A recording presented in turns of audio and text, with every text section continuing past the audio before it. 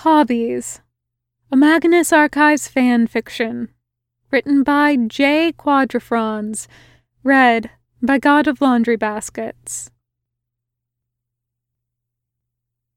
John is trying very hard not to stare. He knows it makes people uncomfortable, even more now that his gaze has something more behind it than pure interest. But Martin is being fascinating, and his book has lost his interest entirely. Martin is always fascinating, honestly. It's been true for a long time now, but now he's finally allowed to admit it.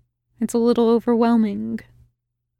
They had settled down on the sofa after dinner, John with a book on architecture, plausibly not work-related at least, and Martin with a ball of yarn and a handful of wooden needles. And now, half an hour later, Martin is dexterously wrangling a web of pointy sticks and string that looks constantly on the verge of either falling apart or stabbing someone. And yet, never does either. He looks fully relaxed, twining the yarn around his fingers, working stitches down one needle and sliding the whole thing around to the next, an endless and memorizing cycle. John tends to think of Martin as clumsy, he realizes with a stab of guilt. But right now, he's anything but. "It's just knitting," Martin says calmly, the faintest hint of color in his cheeks, the only sign that John's watching affects him at all. John closes his book, giving up the pretext.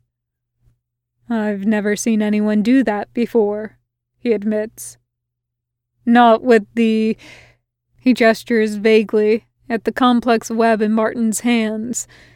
It's beginning to look less like a dangerous mess. There's about an inch of knitted fabric hanging from the needles now. It looks complicated. Martin is blushing now, his eyes fixed on his work. John's praise always gets to him, no matter how roundabout. John tries not to take too much advantage of it, but it's terribly difficult when Martin looks so appealing. "I could teach you," Martin says. "I learned when I was about 10. It's really not that hard." "Lord, no. I don't have the patience." Martin snorts in amused agreement. John moves over, sliding an arm around Martin's waist so he can get closer without getting in the way of Martin's work. "What are you making?" Martin smiles and leans into him, tucking his elbow so he can keep knitting without jabbing John in the side. "Socks." "Socks?"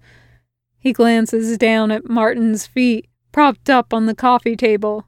The socks he's wearing are patterned with little cat faces, and John is almost entirely certain they are not handmade. "Yeah." Martin's ears are turning red. "I like to give them to people. It's, handmade gifts are always nicer, and..."